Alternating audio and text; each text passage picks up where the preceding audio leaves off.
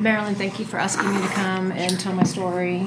My name is Anna, and I'm an alcoholic. Hey guys, it's really nice to be here. My sobriety date is July 3rd of 2006, so I just turned 12, which is a miracle. It's pretty amazing. So I'm really happy about that. I'm from Texas, and I grew up in a town called Denton in between Dallas and Fort Worth. It's a college town. My parents were academia all the way. So I got a really, really strong, clear message early on that intelligence was pretty much top priority. If you weren't smart, you didn't have a lot of value. So it was kind of an interesting childhood. There's a lot of good, but I think it's important to mention a few things because I think that it really helped my alcoholism really take off.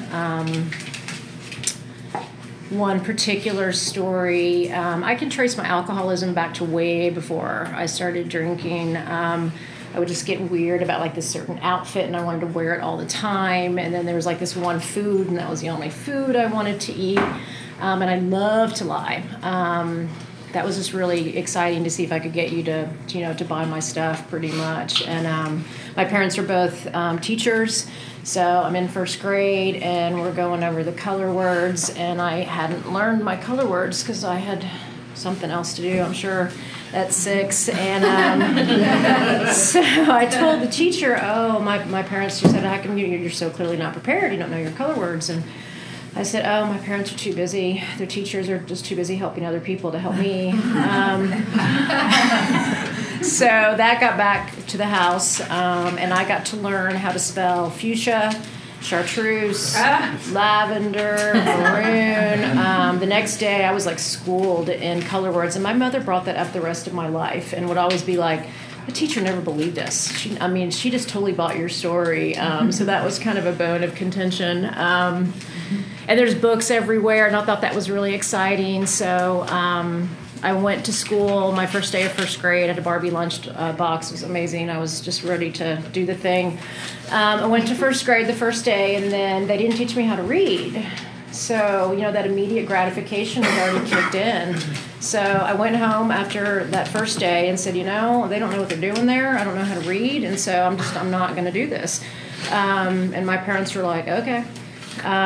So later on, I was outside playing, and I came in and noticed that the car was gone, and my mom was gone, and my brother was gone, and there was like this place, kind of common area in the kitchen where we'd leave notes and stuff. And so there was a note on the table, and I was like, what's going on? I gave it to my dad, and he said, your mom and your brother don't want to live with us anymore, and so they're gone, so I think you're going to have to start learning how to help out around the house a little bit more. And he just went back to the paper, and I just lost it, and was really like scared and upset. And of course, mom and my brother come back home, and my dad looked at me and said, you got some choices to make. You can either count on people to read for you for the rest of your life, or you can go back to school tomorrow. So I went back to school, and I read a lot to this day. But my dad had that kind of quirky sense of humor, and so there was always this kind of heightened, like, you kind of had to have your game on growing up. My mom was a real neat freak, and she told us to always like put our shoes in our room, and I couldn't be bothered. I'd get home from school and kick my shoes off, and one day I couldn't find him. We walked to school too, not too terribly far, but it was a distance. And so the next morning, I can't find my shoes. And my dad just looks over the paper. Did you check the deep freeze? And he'd like wet all our shoes and throw them in the freezer. And so I got to walk to school in freezing shoes and never left my shoes by the front door anymore. So some of it was fun and some of it was like not so great, There was just a lot of those kind of messages. We didn't get to really watch TV because when you watch TV, you don't think. And so we got to watch 2 hours a week, and you had to write down your justification of what 2 hours of TV you wanted to watch and then present it on Sundays. And normally I was too busy playing on Sunday, so I didn't get the list in, and so there was no TV. And then the weeks that I would remember to get the list in, like damn near impossible. There's some older people in here that will understand this. Really, really hard to justify why you want to watch Love Boat and Fantasy Island back to back. It's just, so I have, so lots of good stuff going on there, but again, like really trained early on to be this real type A. I'm still to this day, if, I'm going to get a 98 on a test, I'm going to agonize for a week on the 2 points that I missed. And still really my hyper self-critical voice is insane, and that's one of the things that I work on the most. It's never good enough, like ever. So that's always been a struggle, and that continues to be a struggle. And of course, alcoholism really helps with that quite a bit because you drink enough and you just don't care, So that's kind of what that looked like. I was in a gifted program, so I went to school with the same 28 people from pre-K all the way through high school graduation, and graduated early. I started college when I was 16. I do not recommend that. I was book smart enough, but I had no emotional intelligence to handle that, and so that's when my drinking really, really took off quite significantly. The first time I had alcohol, I was 10 or 11. I was at a wedding with the family, and they had this champagne fountain. It was the most beautiful thing I'd ever seen in my life. And I was unsupervised, and so, I was really at the champagne quite a bit. And I remember it clear as day, because I remember going to the restroom, and I've got this incredible buzz. I'm all powerful. I am beautiful and strong and amazing and confident. And I look in the mirror and I'm like, who is that? It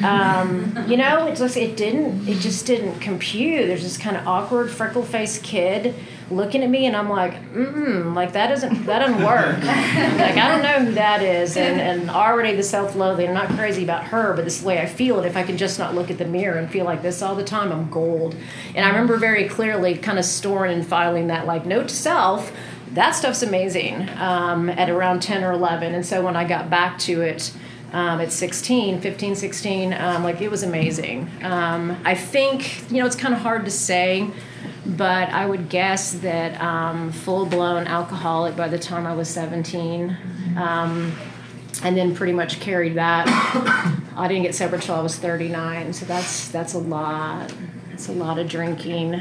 I was very highly functional because, again, in my family, to be anything but was unacceptable.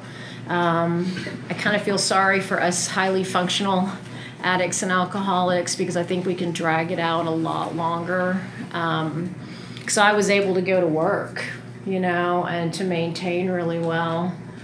I want to briefly mention my brother, which is very important because I didn't talk about him for years. In recovery, it took me a while to make my peace with that. And I will say today that I recognize that he's a mentally ill person that I choose to not have in my life now. But he was a mentally ill person. He was 4 years older than me, so by default, he was the babysitter. And he's like a sociopath. He's got some really significant mental health issues, and he was very, very physically and emotionally abusive to me. It didn't register for me for a really long time that I was a victim of child abuse. Because mom and dad were these smart teachers that were kind of cool and quirky, right? So it took me a long time to make that connection that I am a victim of child abuse. It was just at the hands of my brother and not at my parents. I didn't recognize it. We only had one door that locked in the house, and that was the bathroom. And when my parents would go out, which they did a lot, I'd just go straight to the bathroom and lock the door and wait. And he would get a screwdriver, and I could just hear it. He'd take the hinges off the bathroom door and just wail on me. And then real smart, too, bruises where they're not going to show. And like most really good abused children, of course, I wasn't going to say a word about it. So there's the secret keeping now, which, as we all know, is a big part of the disease. So, yeah, he'd put the door back in the hinges, and we'd go about our business and never talk to my parents about it. So that was pretty hard. My mother was like this natural Al-Anon. She didn't know it, but she would see his behaviors. There was a lot of drug addiction with him, a lot of mental health, a lot of raging, and she would literally just be like, I love you, you're my son, but I don't like you. And she could really kind of separate that out. My father really struggled on his deathbed even, was just bemoaning my brother and what he could have done differently. My brother's got real attachment kind of issues, and so he checked out pretty early on. So he left home probably when I was around 14 or so, and we actually had a few years of kind of calmness around the house. But I do think it's significant because there was so much chaos with him around that I really slipped into this kind of combination of, I'm going to be this hero child, and if I can just make the straight A's, and if I can just be pretty, and if I can just be thin, and if I can just keep my room clean, all of this is going to go away. And sort of that lost child too. It was very quiet. And I still struggle with that. One of the things that you guys have taught me is when I get angry at someone, it's okay to look at them and say, I'm mad, or my feelings are hurt. Typical MO for me is if I get upset, like, where'd she go? I'm gone, and I'm going to stay gone. So for me to actually express those uncomfortable feelings and do that today, I learned that in these rooms, and I'm really, really grateful for that. So I don't want to bore you with the big drunk-a-log. We all have it. I drank, and then, of course, I'm 16 and I'm in college, and so there was all sorts of other substances that got discovered. I remember at one point I was doing a lot of other things, and I'd been up for probably 4 or 5 days or so, and I ran into my dad at a garage sale. Not cool. It's like 6 o'clock in the morning. I'm definitely looking like I'm not garage sailing. Just kind of wandering around. And my dad was like, why don't you come to my office tomorrow? And I was like, okay. So I went to his office at the university. He ran the student use of English department, and so I went to his big office, and he just looked at me and was like, whatever you're doing, you need to stop. And at that point, I was all ready to, like, let me leash in there and tell you everything I'm doing. And he's like, nope, like, I don't want to hear it, because if I hear it, then I'm going to have to tell your mother, and I don't want to do that. So you figure out what you need to do to stop whatever it is that you're doing. My family was very polite. We didn't really surface level kind of stuff. My mother, I'm not kidding you, would not go get the mail without putting on her lipstick, because you don't know who you're going to run into. So it was this very polite conversation with my father of, whatever you're doing, stop it. So I decided I would move to San Francisco to change my ways. So I moved out to California. It took me less than 24 hours to get a connect. And pretty much just kind of happily carried on in California what I was doing in Texas. Then my mother got diagnosed with cancer, and I was 19 or 20. My mom's a pretty remarkable woman, and that was a pretty earth-shaking thing to happen. So I moved back to Texas so that I could be there for her. She really wanted to die at home. So I did all the training so that I could be at home with her and administered as much of the medicines and those kind of things as I could. My dad's kind of this lofty, head in the clouds kind of poet, English guy, and so like the day-to-day stuff with my mom was not happening. And then my brother, of course, is in the wind. So I got to take care of my mom while she went through cancer and ultimately died from that. So that was pretty tough. I love the delusional, lofty thinking that I had. So my mother has cancer, and I'm like, I cannot do these drugs and watch my mother go through chemotherapy. That would not be right. So I quit doing everything but alcohol, and taking her pain medication too. But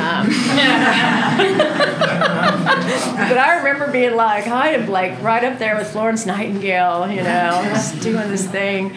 That was, a pretty, probably the most impactful thing that ever happened in my life, especially at that age. I've had some other impactful things, of course, but that was a pretty big deal. That was pretty hard on me. Now looking back and having that happen at that early age is absolutely God working for me, because I cannot even count how many sponsees I get that are women whose mothers get diagnosed with cancer. I've got one right now, and the first couple I was like, this is weird, what a coincidence, and now I'm like, no, this is all by design. And so I get to walk a lot of women through losing their mothers, and it's really hard. And I will even tell my sponsees, like, when we're doing this work and we're doing these resentment cancer inventories and these things, I'm going to cry, I'm not over it. I'm even tearing up even thinking about my mom right now. There's just some things that you don't get over. And the best advice I got around that is like quit looking to go back to normal, just find your new normal. And so I get to kind of relive that grief and that peace and that acceptance over and over again with these women, and it's absolutely been remarkable.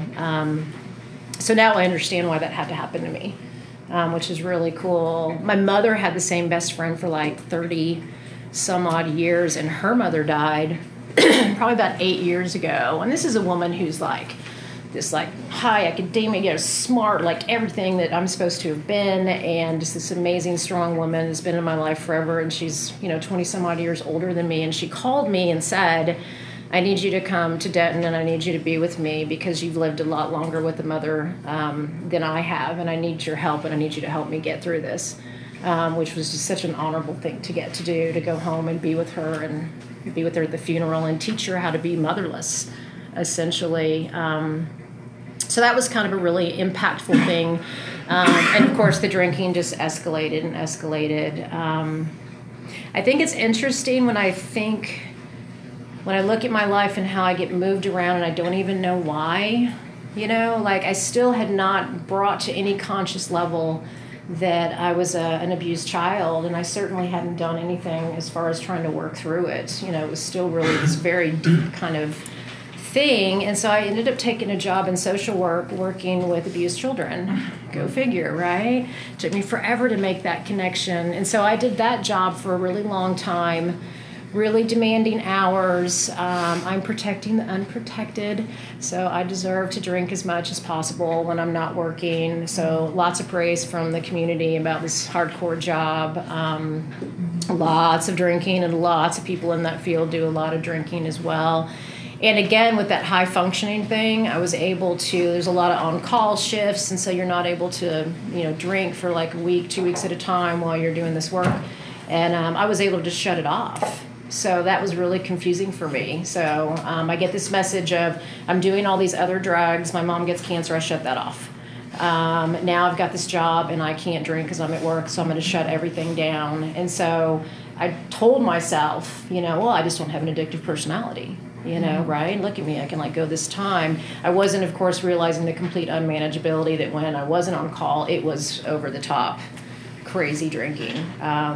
So that's kind of what it looked like. And I just drank and drank and drank. And towards the end of my drinking, it was really just isolating.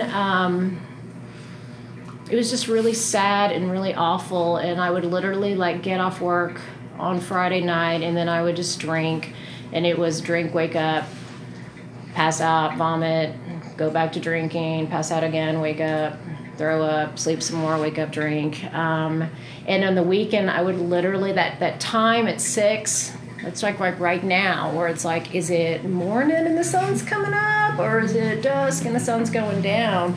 And I would literally have to go turn on the TV and figure out where I was in my drinking. Because just no sense of time. And I would just turn the phone off, and that was it. So I was a real isolated drinker towards the end. So that was just really, it was just dark and horrible and miserable. And so I started getting some ideas that, this wasn't really working. So I'm just going to commit suicide. That seems like the next logical thing to do. And I did have quite a love of pills, and I would try and stockpile enough pills to kind of do the deal, but then I'd get drunk and be like, a few pills would make this buzz even better. And so then I'm even left in this huge ball of drunken self-loathing of, I can't even kill myself right. This is ridiculous. And so it was just this miserable every week of how can I get this to end, and it was just really just miserable.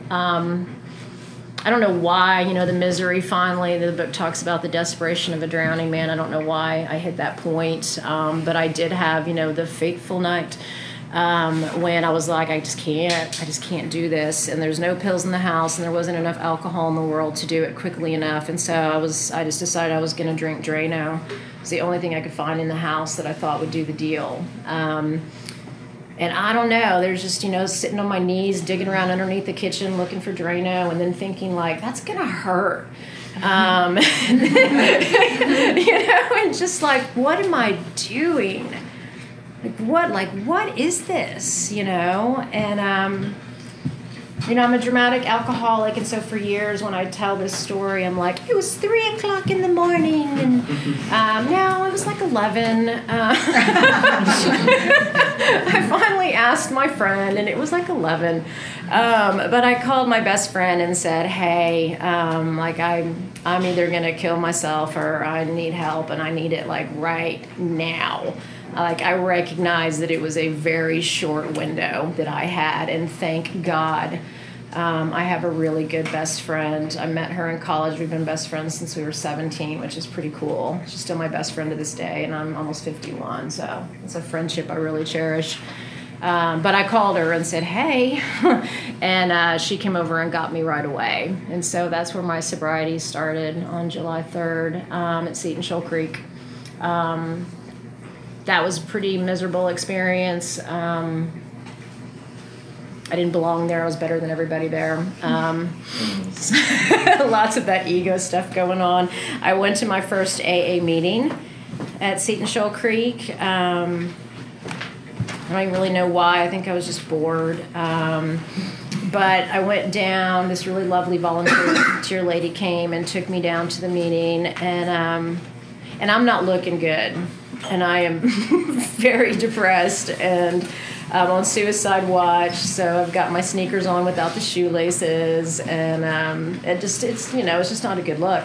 And we walked downstairs into the AA meeting, and I look across the room, and I'd had this like real kind of high power, successful job working in this field of child abuse for all these years. I spent a lot of time in Travis County Court. I handled most of the child death cases coming out of Travis County for a long time, and so I was going to court for criminal trials and for civil trials, dealing with parental rights and whatnot, and there was specific judges that took those cases, and so I look, in this AA meeting without my little shoelaces, and there is this judge that I've been in front of for years, and I, wow, it was not cool. But what happened was that man looked at me with more love and understanding than I've ever been looked at in my entire life, and it absolutely floored me. It just freaks me out to this day. Absolutely floored me, and that there's something about that look, and I thought, man, like maybe this is going to be okay. I'm still very good friends with that man. We have lunch like every 3 months, and he nods his head. Well, Anna, how are you doing? And I used to be like, I'm going to do this, and I'm going to do that, and I'm going to go back to school, and I'm going to make a million grades, and I'm going to be successful and rich and all this stuff. And now he's like, how are you doing? And I'm like, it's just today, I'm all right. And he's like, you're getting somewhere. It's just this, I don't know, it's just great. So that was it for me. That was kind of the turning point. I got sober in the rooms. I didn't go to treatment. I went back to work. I would have loved to have gone to treatment. Oh my goodness, I would have loved that. But I didn't. I went back to work, and I got sober in the rooms, which was really terrifying because let me be very clear, I did not want to be sober. I did not want to be an alcoholic. I mean, I'm sorry, alcohol, do you not know what my grade point average is? It was just appalling to me that alcohol was actually going to bring me to my knees. And so I think it's important to share that for quite a while, almost the first full year probably, I was not interested in being sober at all, but I was incredibly interested in not ever going to a psych ward again. That was really appealing to me. So really for me was a big, I don't necessarily want this thing, but I really don't want that thing. And so I'm willing to do just about anything to not do that thing. I'm very grateful that it's shifted now. And I really very much want to be sober, and I really very much identify as a woman in recovery and an alcoholic, and I'm super proud of that. But it took me a long time to get there. There's no doubt about it. That's not what I wanted in the beginning. So going to AA was not comfortable for me at all. But if I wasn't at work, that's where I was. My first home group was Western Trails because they had an 8:30 and a 10 and a noon and a 1 and a 3 and a 5:45 and a 7, and they used to have an 8:30, and I was there. 8 o'clock in the morning, and I stayed and shut the place down, and that was the only place I could be. And I'm not exaggerating, that's all I did for months. I was literally terrified to be anywhere else. So that was, interesting. I got a sponsor right away. She's still my sponsor to this day, which I think is pretty remarkable. So we got a good 12-year relationship, which is very cool when I need to do inventory work, because we don't even look at the first 2 columns. She doesn't care who it is. She doesn't care what the cause is. It's like, let's go straight into my defects, and then let's figure out the 4th column where my part is it. So we literally start usually the inventory process backwards, and we'll start in the 4th column, and then we'll do a little talking about, the different 7 effects, and then I'm good. So it's really nice to have someone that knows my instruction manual almost as well as I do. She's also the only person on the planet that I'm 100% honest with. Love to tell you I have integrity and I have rigorous honesty. I don't. But I do with her because I can't afford not to. So, and I honor and respect that sponsor-sponsee thing so much. She's probably really cool as far as like someone I like to hang out with and stuff, but I have friends and I need her to stay firmly in the sponsor role, and so we meet. I go to her house every Christmas for a potluck, and then we meet at meetings. Sometimes we'll take a walk, but she is strictly like, she is sponsor and I'm sponsor, and we do not cross. I need her to have full objectivity, and I need her able to call me on my stuff. So so I keep that really respectful relationship with her. Because of the intellectual nature of my childhood, there is no God.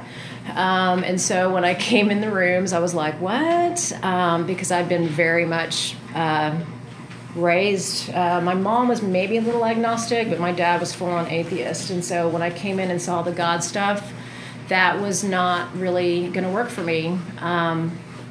That was really, really a struggle for me to figure out that there was going to need to be something there. Quick story about my dad, another good family story. So my brother and I historically never really got along very well, right? So my dad would give us, he's like, y'all need to learn about the different religions that exist. And so he would take a $5 bill and rip it in half and give us each half and shove us out the door every Sunday. And be like, go to church. And we'd be like, so we'd get on our bikes and we would like go to the convenience store and get some tape so that we could like get the $5 bill tape back together again and cash it, and here's your $2.50 and there's my $2.50. And by that point we'd kind of begrudgingly gotten used to each other's company, and so then we'd go pick whatever church we were going to go to, and that night at dinner we would talk about like which church we went to and like what'd you think about it. And so we hit every freaking church, temple, you name it. In Denton we did that on Sundays. And then flash forward, I'm in college and I'm taking this philosophy of religion class, right? And so I call my dad and I'm like, hey, Pop, like, that was kind of some decent parenting there, to like expose us to all these different religions. That's pretty cool. My dad's just dying laughing, and I'm like, what's up? And he's just like, honey, your mom and I just wanted to have uninterrupted sex. We had to get you out of the house.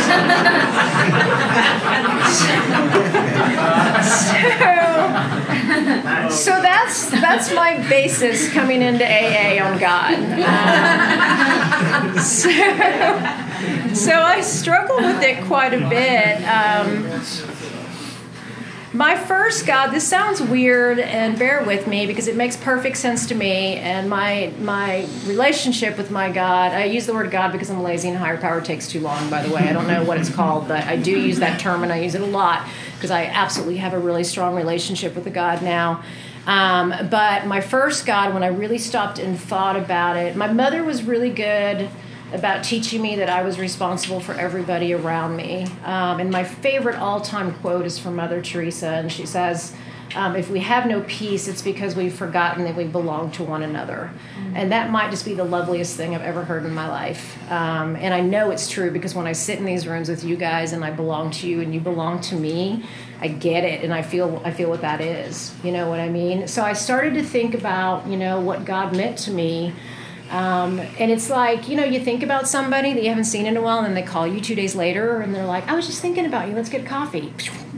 That's God. That's God if I've ever seen it, right? And so my first God, and I still get goosebumps when I'm mindful and I'm living in the present moment, when I get to a 4-way stop, like that is God, right? The universe is this ginormous, like huge, bigger than we can even comprehend, like place, universe. And then here I am converging at this one spot in this ginormous universe with like 3 other people. And for the most part, we navigate through those intersections without hitting each other. Like, that's God. That's where God started for me, at least. And I still, like, again, if I'm in the present moment and I'm really focused and I'm living the deal spiritually, 4-way stops always make me smile. And movie theaters, every time I go to a movie, I stop for a minute and look around the theater and think, everyone sitting here right now wanted to see this movie, and they picked this time in this theater. That's God, or it is to me.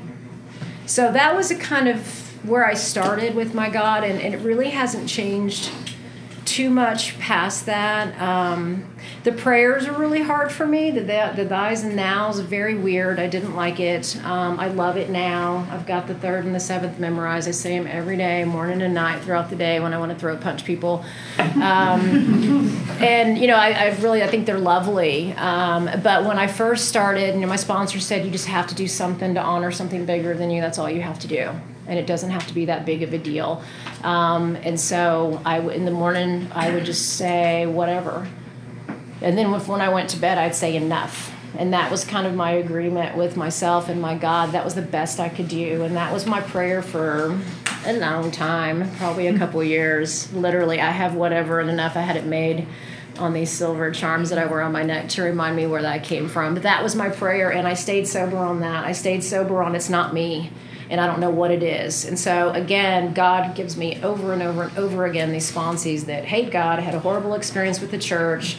Don't want to talk about it, don't want to do it. And I just go, you know what, it's not you, shut up. We've got work to do. You'll figure it out later. And then we just go through the work and we get there. So that kind of took a while for me to evolve. I also really like to pray on my knees. It's, for me, has created muscle memory. So even on days when I don't really want to and I don't really mean it and it's just like, oh, I'm going to do this thing before I go to bed, my body remembers all those times that I got on my knees and had gratitude.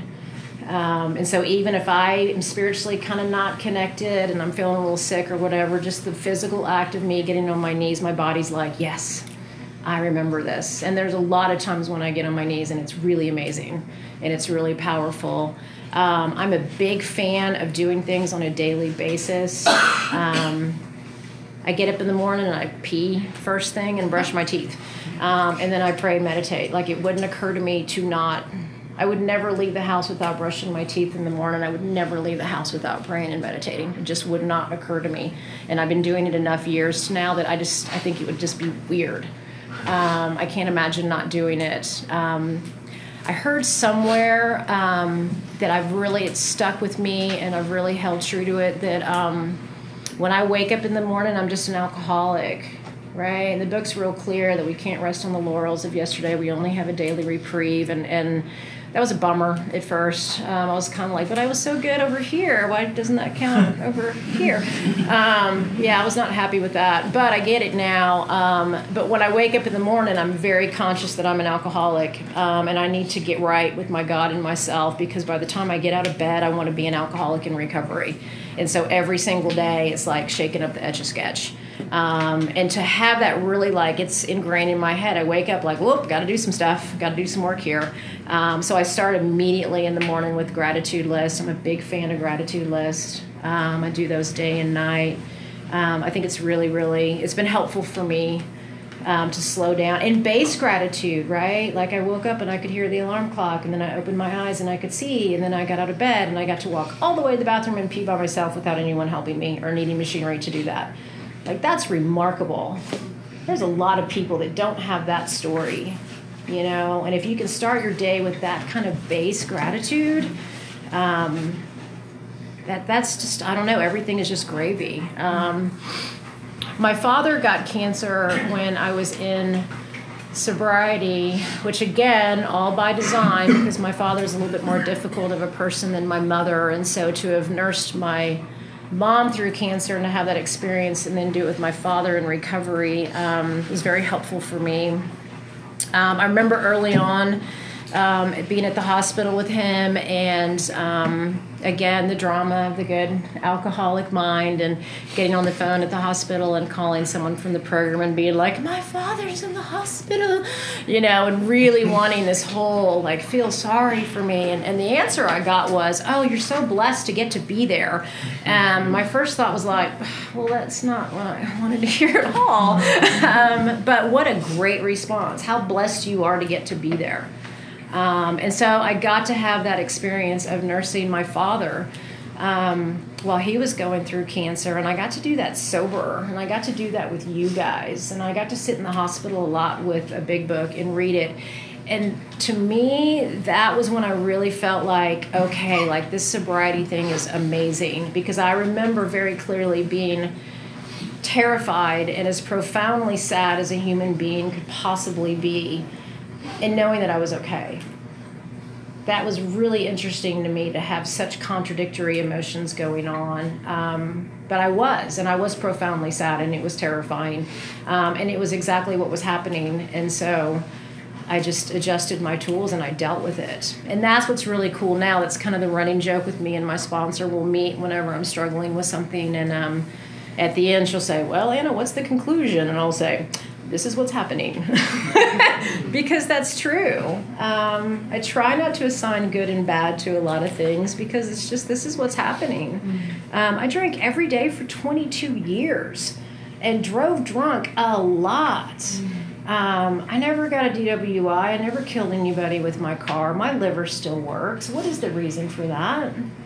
We got people dying every day from this disease, and I'm not one of those people today. That makes no sense to me, but I sure pay attention to it, and it to me indicates that I need to be doing something here, which is base gratitude. I don't put a lot of pressure on my days. I show up every day, and my job is to try and have God speak through me, try and run on God's will and not mine, and just be kind, and do the next right thing.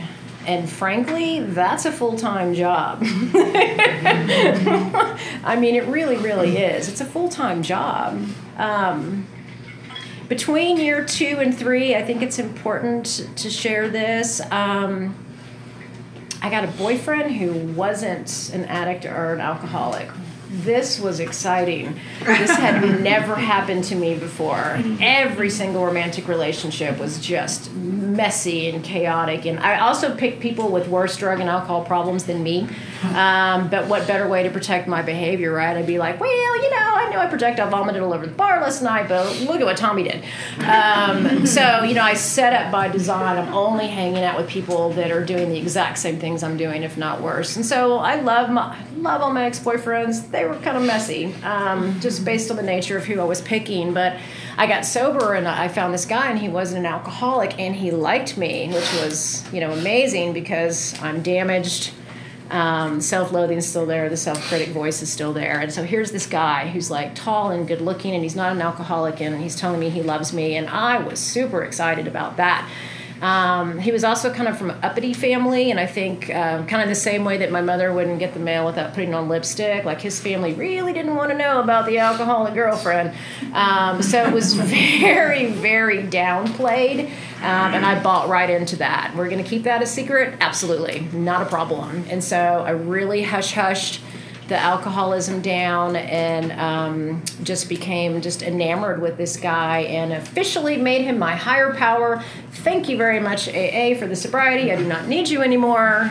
Good luck to all you people that have to stay here. I have a boyfriend who's not an alcoholic. I'm good. So that didn't turn out so well. Turns out, as God's sense of humor, this guy was like emotionally damaged, like more so than any alcoholic boyfriend I'd ever had in my entire life. Oh, the irony. I stayed in that relationship for way longer than I should have, because I kept making everything my fault. I was the alcoholic, he's not. So if any fault in the relationship, clearly it's my fault, and I need to try and fix it. And so I stayed in that relationship for longer than I wanted to fix it. I got spiritually really sick. And thankfully, and I quit going to meetings for like a good 9-10 months. But I recognized that I was really feeling icky. And so I limped into a meeting one day. not even sure that AA was going to fix it, but I did walk into a meeting, and then I turned my head, and on the wall there's a flyer for another clubhouse, and it said, Kelly W. telling her story, and I was like, that's weird. My sponsor's name is Kelly W. So the meeting was the next day, so I went to that other clubhouse the next day, and there's my sponsor. She kind of cocked an eyebrow at me, where have been. Went limping up to her after the meeting and said, will you take me back? And she did, and did a lot of work. I did all 12 steps on this boyfriend. I am powerless over this boyfriend, and it's making my life unmanageable. We used all the same principles, went through all the steps again, and then I left him, and it was great. And I still think he's a great guy. He's just not my guy. And I've also learned that I'm very capable of loving the wrong people, and that's totally okay. I'm going to love who I'm going to love, and that's my instinct. And some people I get to love really up close and personal and have them in my life, and some people I need to love you and need you to stay on the other side of the street. I just don't need to invite you that close into my world, and I don't have to shame myself because I accidentally love some people that aren't so great for me all the time, because it happens. Dating continues to be really messy for me.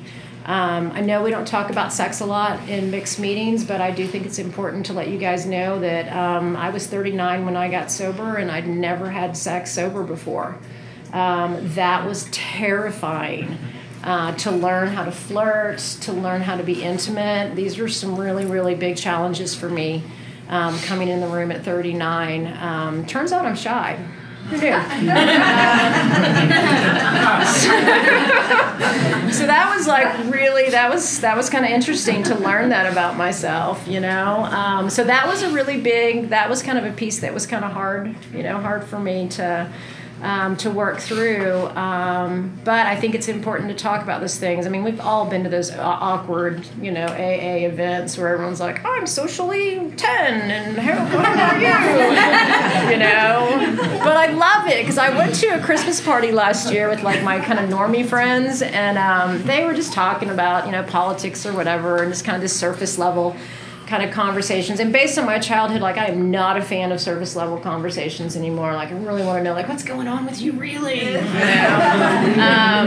so I went to that party, and it was okay. It was a good Christmas party, whatever. But then I went to this other party, and it was the cutest thing. These two women walked in, and everyone's just kind of standing around in the living room. And this woman walks in the door and does this and goes, I'm really nervous. I've been sober for about 3 weeks, and I am, like, terrified, and I don't even know what to do here. And we were all like, public announcement, and we all just kind of looked at her and we're like, oh, the food's in the kitchen, and but like just owning it. Like, she was messy and she was owning it, you know what I mean? It was just absolutely a delight to see. And those, I mean, you guys are my people. Like, I get to come in these rooms and be myself. That was a really big deal for me when I first came in the rooms. Because again, I was raised, my mother, classic line, and get that look off your face if you can't be polite, go to your room, get over it. And so when I first came in the rooms of AA, and people are like crying and being angry, and people are like, I lost my job, and the whole room erupts in applause. I'm like, what's happening here? This is weird.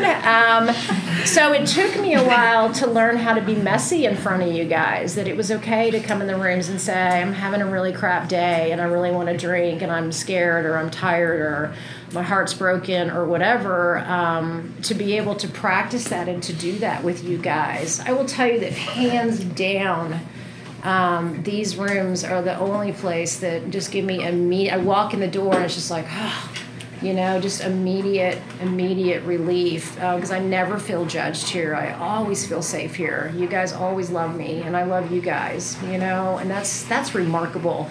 We've got a really cool thing going on here. We really, really do. I think it's important to mention that I sponsor people. For me, that's probably hands down the main thing that's kept me sober, is sponsoring people. The good quote by Mark Twain that, is it Mark Twain? Somebody said it. You don't know something unless you can teach it to a 7-year-old. Right, and so that's the big book to me. When I have to walk someone else through the book, I need to know it, and I need to know it really well. And just the light, watching people, that light come on when they're walking through the work and they're getting it is just really, really powerful for me. So I stay sober by working with other people. I stay sober by keeping it fresh. I can't get bored or I'm not going to stick with it. So I've switched home groups. I've been sober 12 years. I've switched home groups 3 times. I think that's kind of important. I try and do service work. I try and do outside literature, spiritual literature, and get involved, where I can. The daily prayer and meditation is really also, I think, what has helped me stay sober and happy. I mean, the good news is I'm really happy today. I still have the self-loathing, still have the self-critical voice, but I can now recognize that that's just ego, and I can talk to my God about it and ask it to be removed, and my God understands that just because I ask him to remove it today doesn't mean I'm not going to be asking him 2 days from now the same thing. But that's okay too, right? Because I just keep doing it every single day. I want to close just real quick with my first time I read this, it blew my mind, and it's still my absolute favorite thing in the book because it actually gave me hope when I first came in. It's chapter 2, There is a Solution, and it just really, it just really gave me hope. It says, the tremendous fact for every one of us is that we have discovered a common solution. We have a way out on which we can absolutely agree and upon which we can join in brotherly and harmonious action. This is the great news this book carries to those who suffer from alcoholism. I mean, I love that. We've discovered a common solution. And I didn't have that when I got here. And you guys gave that to me. So thank you for my sobriety.